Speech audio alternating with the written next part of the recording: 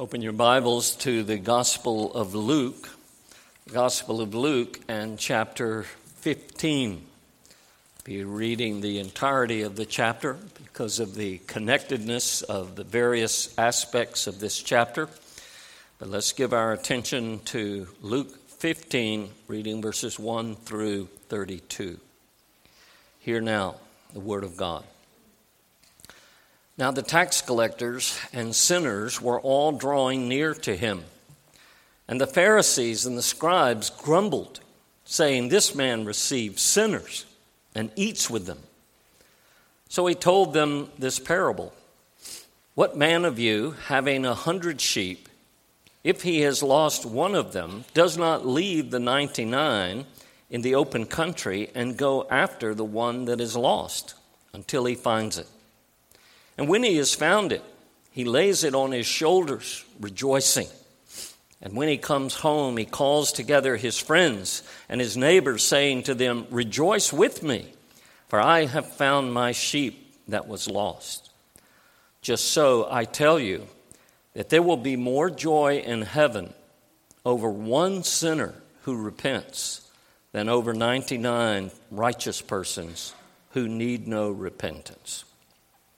Or what woman, having 10 silver coins, if she loses one coin, does not light a lamp and sweep the house and seek diligently until she finds it? And when she has found it, she calls together her friends and neighbors, saying, 'Rejoice with me, for I have found the coin that I had lost.'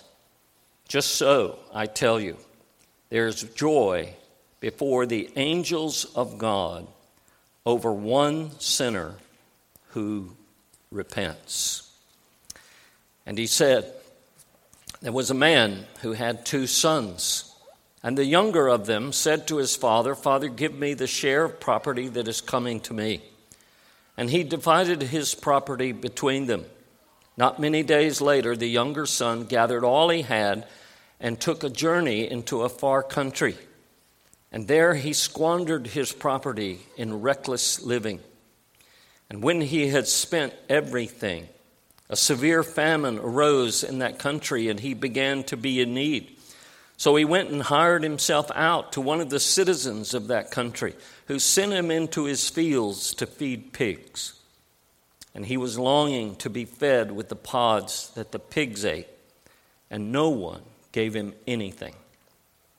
But when he came to himself, he said, 'How many of my father's hired servants have more than enough bread, but I perish with hunger?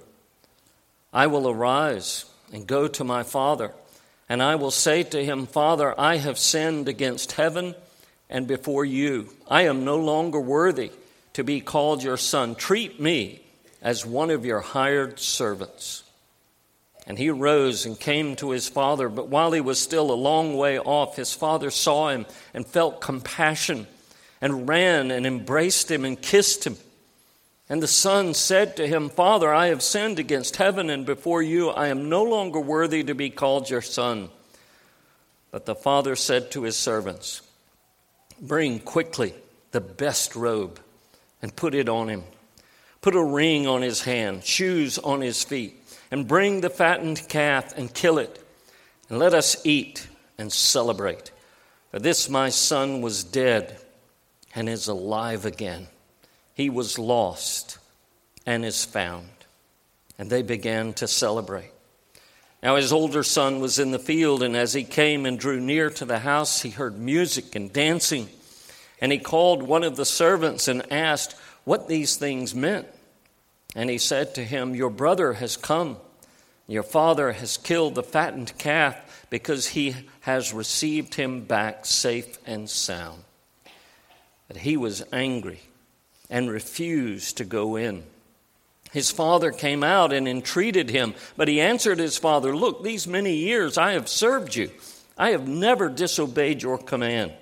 Yet you never gave me a young goat that I might celebrate with my friends. But when this son of yours came, who has devoured your property with prostitutes, you killed the fattened calf for him.' And he said to him, 'Son, you are always with me, and all that is mine is yours. It was fitting to celebrate and be glad, for this your brother was dead, and he is alive. He was lost and is found. Thus far, reading of God's holy word. Let's pray together. Lord, we come and freely confess that the very truths contained in your word are often above us and surpass us.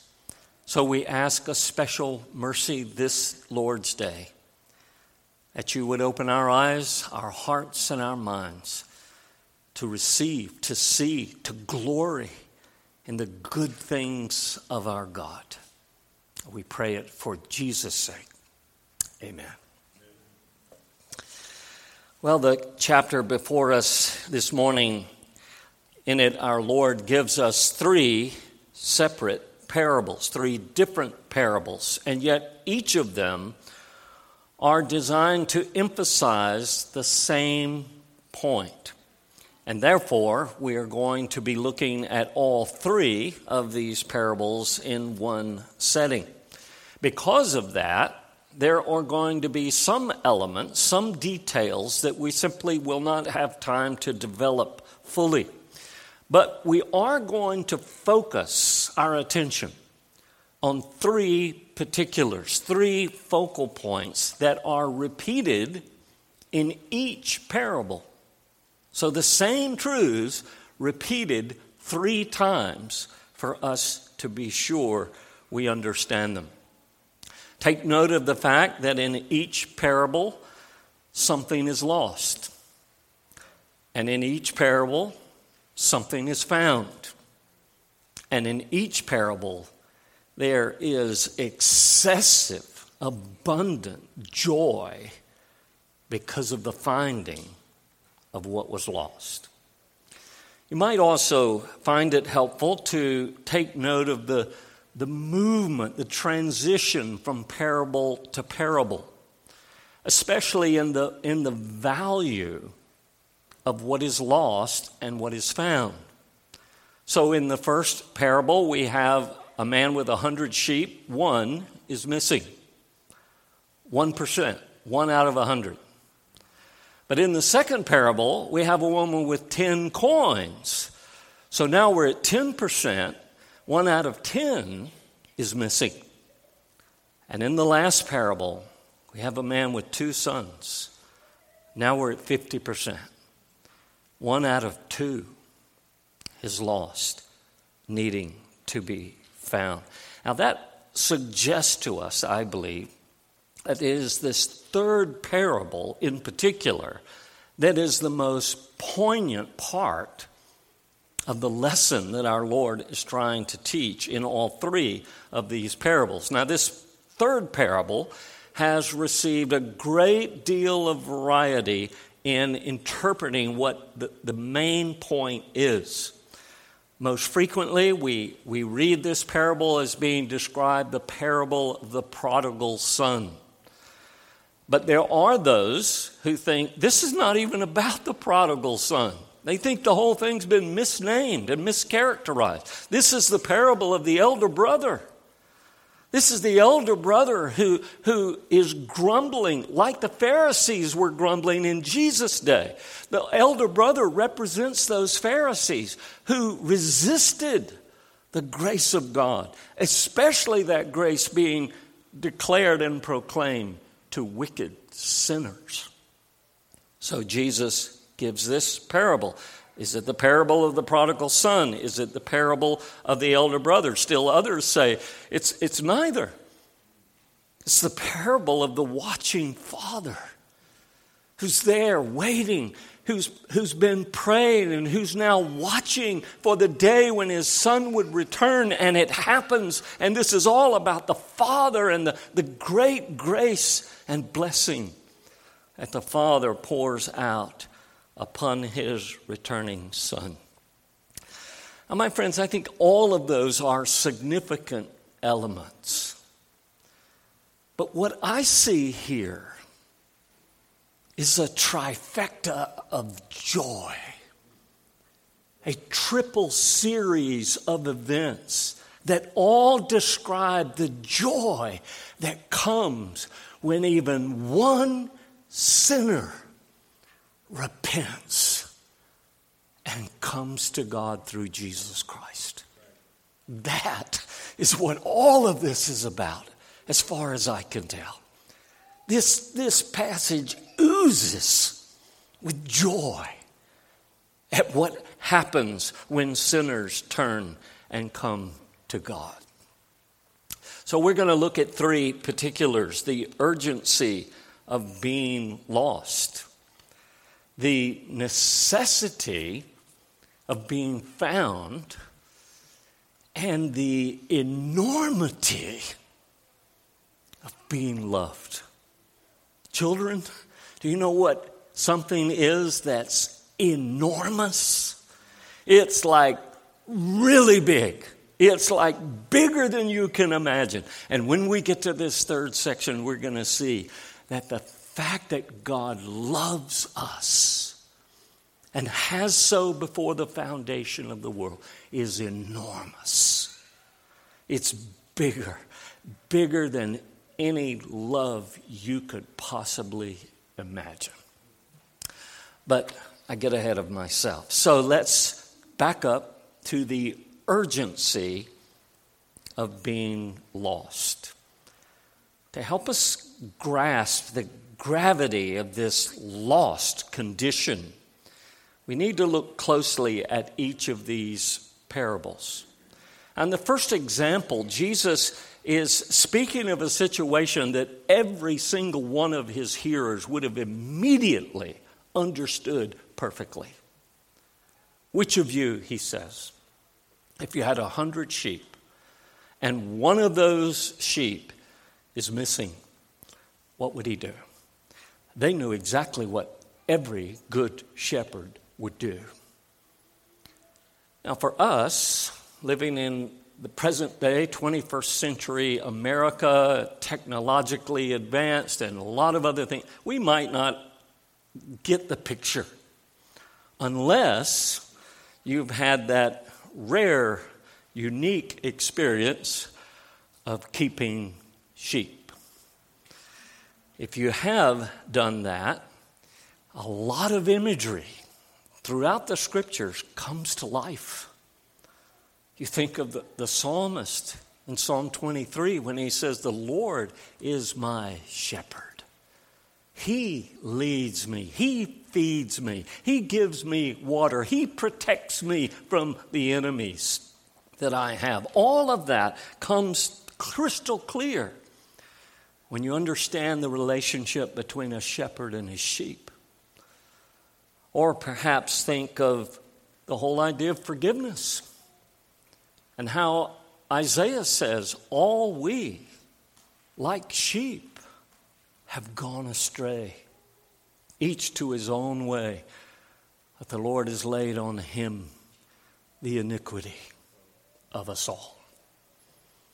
Or in the book of Revelation, the whole concept of redemption, that we praise the Son of God saying, "You are worthy, O Lamb of God." Or what John the Baptist said to his followers, "Behold, the Lamb of God who takes away the sin of the world." In this particular case, the problem is this. Sheep, if you know anything about sheep, you probably know sheep are not well known for a high degree of intelligence. What they are known for is their proneness to wander. Sheep will, if he gets out of the fence, is going to wander, and he's going to keep going and keep going. And sheep are particularly adept at getting lost. So the question that Jesus is proposing is, what would you do? You're the shepherd. You've got 100 sheep. One at evening is missing. What are you going to do about it? Well, I think too many of us, being prone to pragmatism and what works, might say, well, it's only one. I mean, 1 out of 100, that's not too bad. So why don't you just forget about it? Well, any good shepherd cares for every single one of his sheep. And God cares for every single one of his sheep. You might be tempted to say, well, how about we just wait till morning? Maybe he will find his own way back. Well, again, anybody who has ever kept sheep knows that will never, ever happen. Never.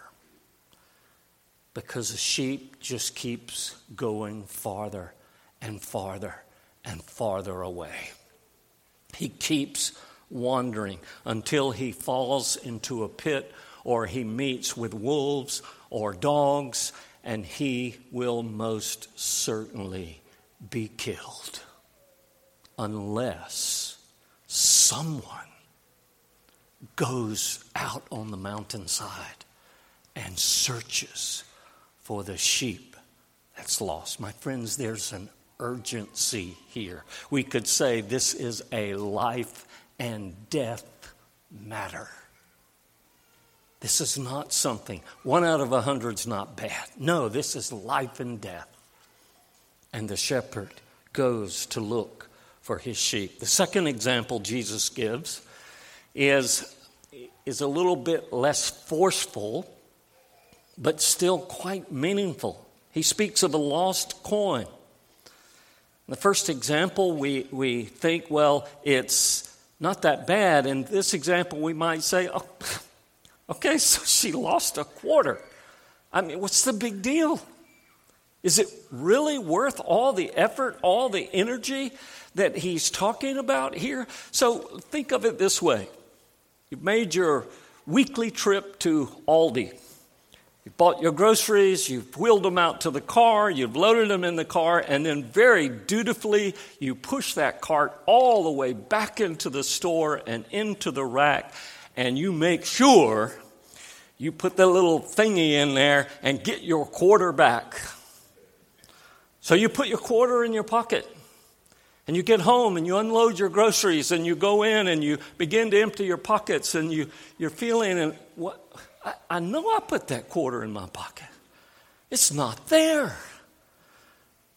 Would you worry about that? Would the loss of that quarter keep you awake at night? Would you go get a flashlight and start looking through underneath the seat of the car? Would you go to the trouble to look for that small coin? Well, Jesus doesn't mention the value of the particular coin in view, but given the effort expended by the woman to find it, it more than likely was either the Greek drachma or the Roman denarius. At the very least, my friends, this was a day's wages for a skilled laborer. 2 days' wages for an unskilled laborer. It was significant. It was worth the energy. It was worth the effort to look, to search, to shine the light in the darkness and find the lost coin. But as I said, it's the third example that Jesus uses where we feel the full weight of the urgency, where we feel the weight of our Savior's words here. Because in this parable, we begin to understand, it's there in the others, but in this parable, there is no doubt that the lostness that Jesus is describing is not the lostness of an animal. It's not the lostness of a piece of money. It's the lostness of a man's soul. And that makes this urgent. This man had 2 sons. One of them has left home. And not just that, he has forsaken the ways of God that he has been taught as a child. He has turned from righteousness and he has begun to live a prodigal life. That is, he is living a sinful life. A life that is consumed with sinful pleasures and love for money and love for pleasure and love for comfort, a love of this world, and no longer a love for the kingdom of God. That lifestyle, of course, usually leads at one time or another to a life of desperate and destitute conditions. And so this man finds himself homeless and hungry, and not a single one of those friends he had when he had money are still around. No one gave him anything. He is destitute. Now, my friends, there are few things that can equal the kind of pain that a wayward child brings to a godly parent. Very few things. To be there in that condition is hard. But to sit and watch it happen to someone that you love, one of your own, that, my friends, is far harder. And this father has to watch his son reach this desperate condition. And this is not just some hypothetical situation that Jesus is telling some story that's innocuous, that has no real bearing upon life. Brothers and sisters, this prodigal son represents every single person who's caught in the grip and in the power of a sinful life. A life without God, a life in rebellion to God, a life of wasteful spending his money, a life of immorality and all kinds of iniquity. But if you really want to feel the seriousness, the urgency of these parables, you need to look at verses 24 and again at verse 32. When the father is telling the reason for the celebration in verse 24, he says, "This my son was dead." Not just lost, not just missing for a short while. He was as a dead man to God. But now he's found. He was lost. Now he's found. He was dead, and now he is alive. He repeats those very words in verse 32. You remember that the Apostle Paul uses very similar language. We looked at some of those words this morning in Ephesians chapter 2. But in Ephesians 2, in verse 1, Paul begins by saying, "You he made alive who were dead in trespasses and sins." He was dead in trespasses and sins. And Paul goes on to describe in verses 11 and following that at that time you were without Christ. You were aliens from the commonwealth of Israel, strangers from the covenant of promise, having no hope and without God in the world. Paul is describing the deadness. But then he comes in verse 19 that we read earlier in our call to worship. You are no longer strangers and foreigners, but you are part of the communion of the saints. You are part of the household of God. You were dead, but now you are made alive. Now, my friends, each one of these parables points us in the same direction. It shows us that all those who have not been made alive by the regenerating work of the Spirit of God in their hearts, every single person who has not been made alive by God is lost. They're spiritually dead. And they're totally, completely helpless to change their own condition. Well, that's the urgency of being lost. Thankfully, the passage does not end there. But it goes on to show us the necessity of being found. Now, really, this point needs little explanation because each parable, it shows us plainly that there is a desperate need for someone to help the lost come home, as it were, to God. Someone needs to go to them. Someone needs to find them. The shepherd goes in search until he finds the lost sheep. The woman begins to search. She turns the house upside down until she finds the lost coin. Now, these are very obvious lessons. We need to go. We need to find the lost. We need to bring them to God. But don't fail to make the connection. Why did Jesus give these three parables in the first place? Look back at verses 1 through 3. Tax collectors, sinners, wicked people drew near to hear him, to listen to his preaching. And the Pharisees and the scribes complained. They grumbled.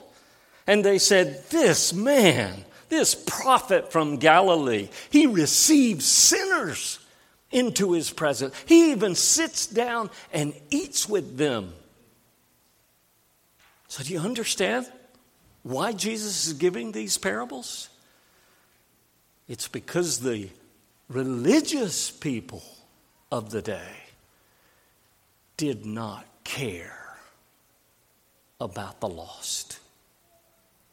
Especially those sinners, those tax collectors. Good riddance. Keep them out of the church is what they would say.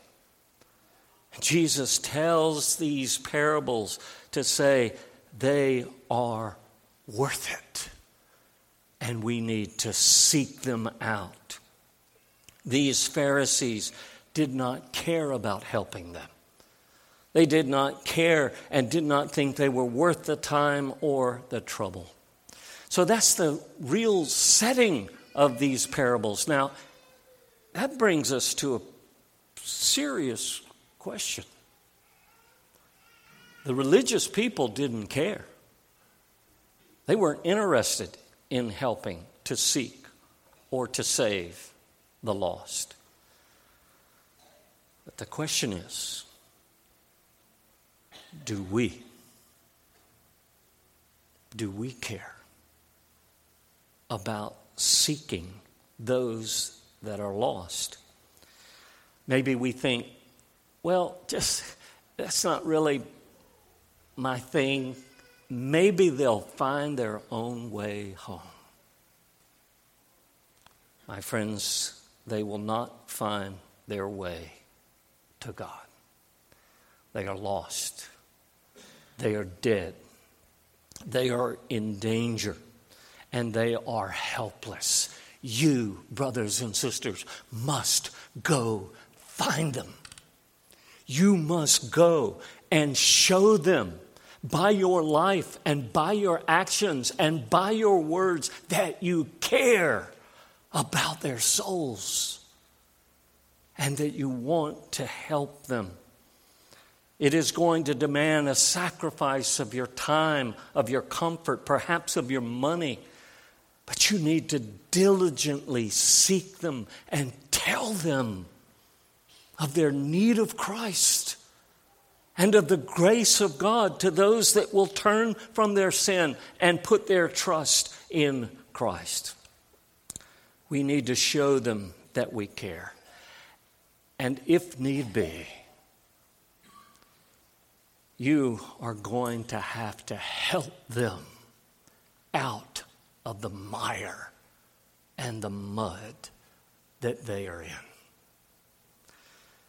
Seminary, we had a professor who spent a lot of time in Uganda, and he told us of a situation in a village where he had been preaching and teaching the gospel, and they didn't have indoor plumbing like we have. So you can imagine what an outhouse would be like, a little tiny little hut with a deep hole underneath. And he told the story of a young boy who went into the outhouse, and all of a sudden the whole village was hearing him screaming and crying out. And they rushed to see what had happened. Well, the seat had collapsed, and the little boy had fallen down into that raw sewage. And he was screaming for someone to help. But nobody wanted to go near. They didn't even want to stretch out a hand to take hold of him and help him out until one man came. And he took off his clean garments and he climbed down into that pit of raw sewage and took hold of that boy and lifted him out so that he could be safe and secure once again. My friends, you remember what Paul says about the Lord Jesus Christ in Philippians 2? That this Lord of glory made himself of no reputation, veiled his glory, veiled his power, veiled the wonders of his being, and took on the form of a slave that he might redeem us. My friends, are you willing to sacrifice? Are you willing to get your hands dirty, if need be, to help those that are lost? Now, I trust that you are. But you need to remember this, that this work of finding the lost and bringing them home to God is beyond your ability. Can you raise the dead? Can you open blind eyes? Can you give life to one and change his heart? My friends, only God can do that. And that means everything you do, do it with all your might for the glory of God. But do it in prayer, bathe it, clothe it in prayer, asking God to make your efforts effectual in the changing of the hearts of these. Now, think about this prodigal son. Look at verse 17. In verse 17, we read that he came to himself. And he thinks about his father's servants, and he realizes he needs to go and he needs to confess his sin. Father, I've sinned. I've sinned against heaven. I've sinned against you, and I'm not worthy. He humbles himself in the dust. And he said, make me like one of your hired servants. Don't even regard me as your son. Just make me a hired servant.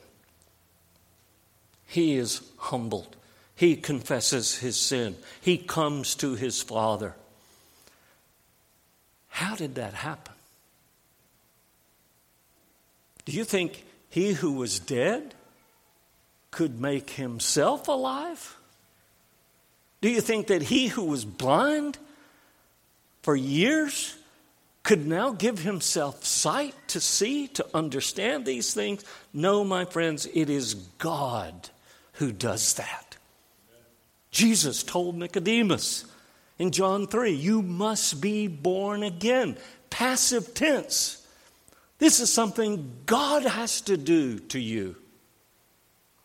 Again, Jesus says in John 6:44, no man can come to me. He can't do it unless the Father draws him. God is the one. You might plant the seed, you might water it, but it's God, brethren, that will give the increase.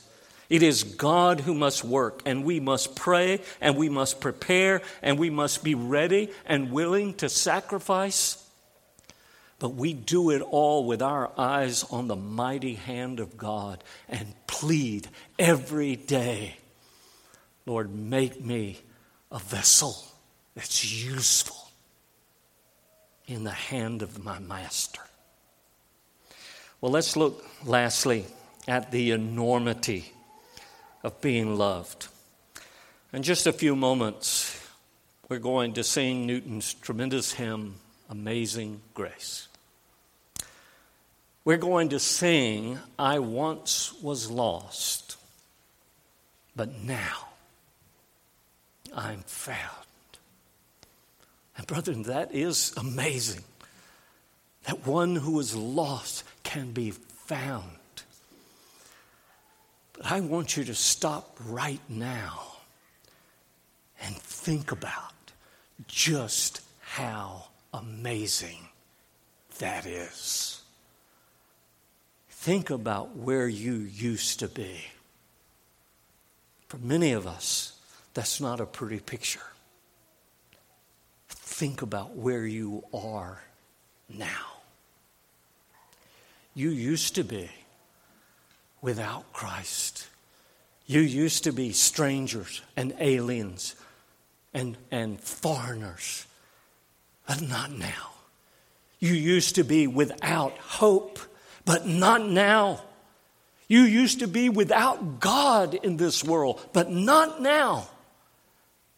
And do you realize what an amazing, what an enormous display of God's love and favor He has bestowed upon us?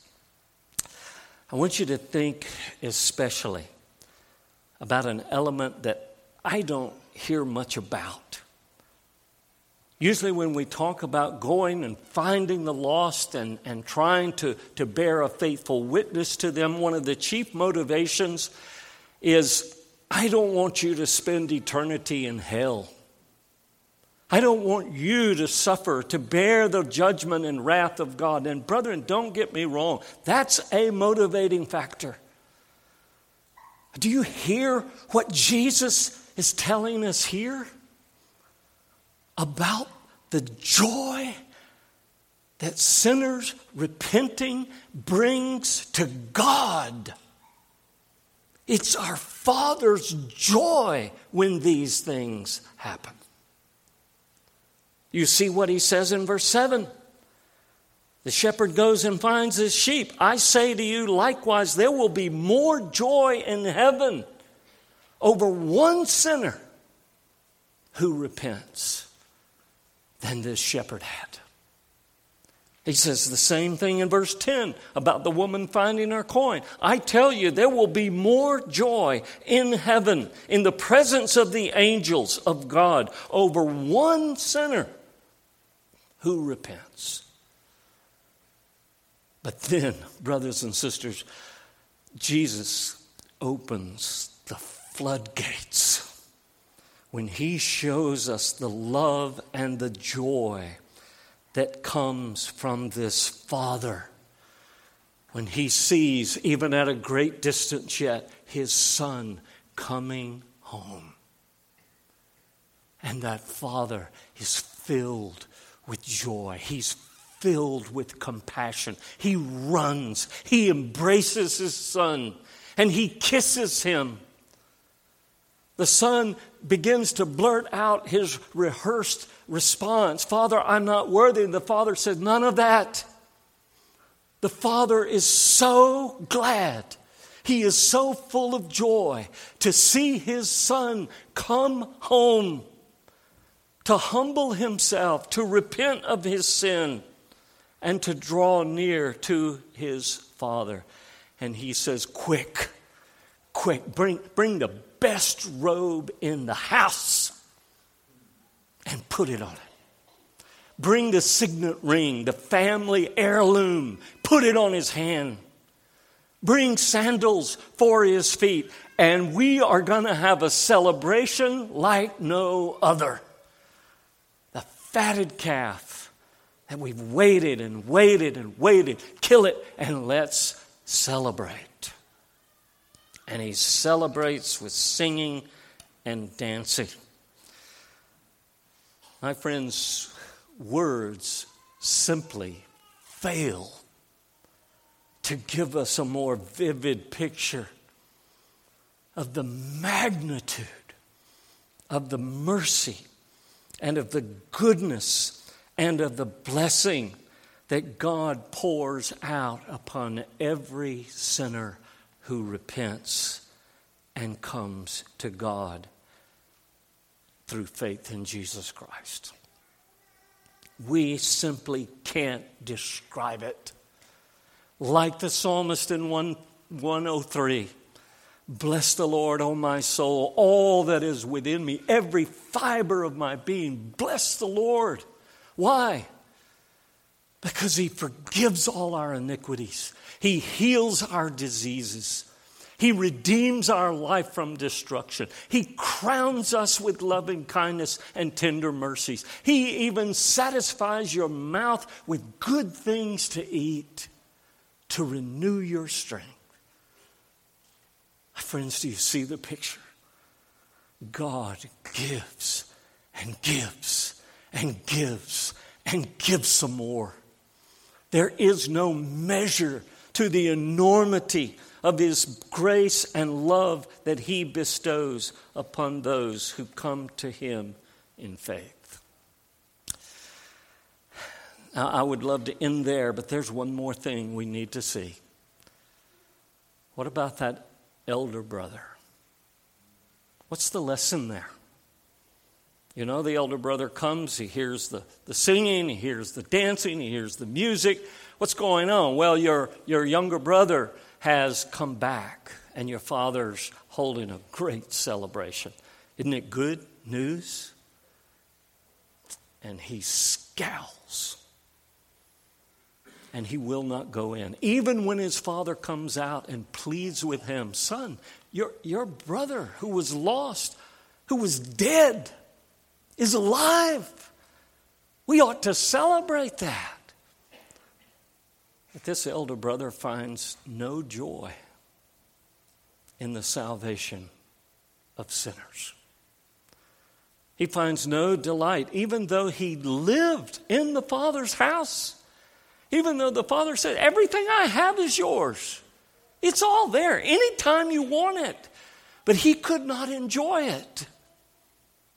Do you know why? Because he thought it was up to him. He needed to earn it by his obedience. He needed to be faithful. He needed to dot his I's and cross his T's. He needed to do everything right. And in his thinking, because he had done that, he thought he deserved the Father's blessing. My friends, if we learn anything here, it's this. Nothing will destroy your spiritual life and joy faster than trusting in your own works to make you acceptable to the Father.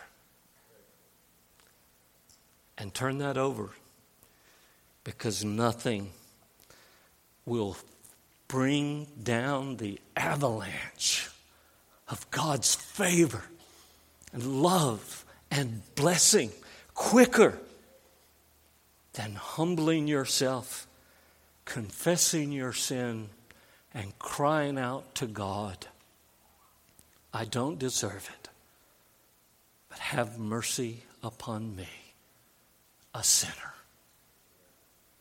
And He will welcome you with open arms. My friends, if you have not done that, if you have not humbled yourself, if you have not confessed your sin, if you have not come to God and pleaded for mercy, do it now. Do it now, and He will welcome you. If you have, then brothers and sisters, young people, revel and rejoice in all that God has given us, the riches of His grace, the fullness of His blessing, unmeasured love and affection that He gives to those who come to Him and cry, have mercy upon me. Rejoice. Sing praises today for all that we have, the enormity of God's grace when we are loved by Him. Let's pray together.